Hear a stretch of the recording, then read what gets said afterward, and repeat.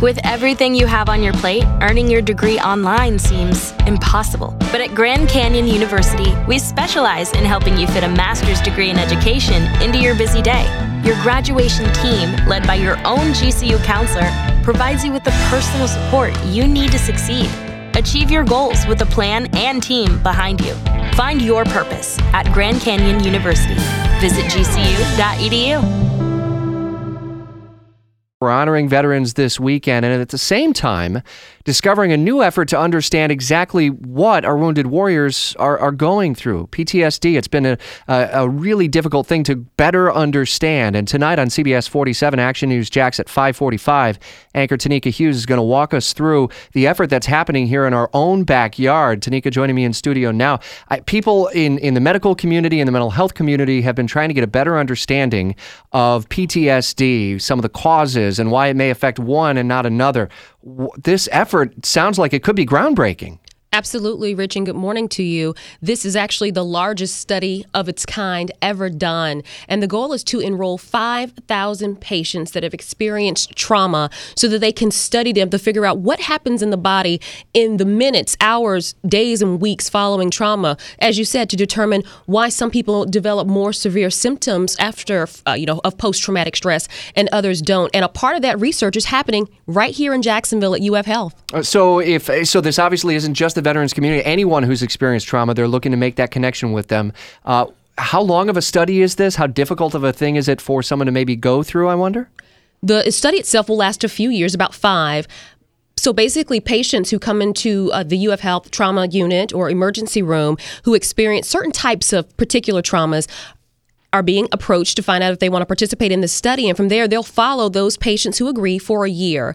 Some of the traumas involve car accidents, sex assaults, physical assaults. So they'll study them for a year. But Rich, not just tell them, hey, fill out this survey and tell us what your symptoms are, because right now, most of the diagnoses of PTSD involve a paper survey where someone just puts down their symptoms.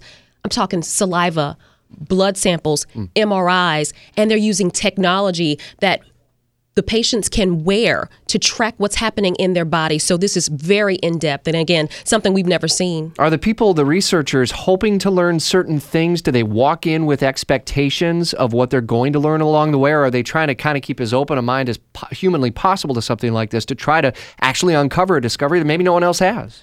The lead investigator is up at UNC Chapel Hill, and he told me, as far as he's concerned, when you look at PTSD, it's like a black box. And he says, while there is some, we know some things, but there's a lot that we don't know. And so they're keeping a very open mind. The goal is for them to have this study continue for a couple of years, collecting this data and putting it in a database where researchers from across the world can really analyze this, because, again, they want to understand post-traumatic stress and the impact that it has on the brain and the body, because ultimately they want to save lives. They want to prevent some of the more extreme effects that trauma can have on people. So they're keeping a very open mind here because they want to learn as much as they can. All of it happening in our own backyard. We'll see the story tonight on CBS 47 Action News Jax beginning at 5:45. You're going to the Veterans Day Parade tomorrow? Always a great event. Have you been down there for the Veterans Day Parade? It is one of the biggest in the country. It's awesome. I've been out of town in the past for the Veterans Day parades, but I love watching the video and seeing it online. Oh, and Line and Bay Street, it's so fun. Absolutely. It's always great to be able to honor our servicemen and women. My husband is a veteran,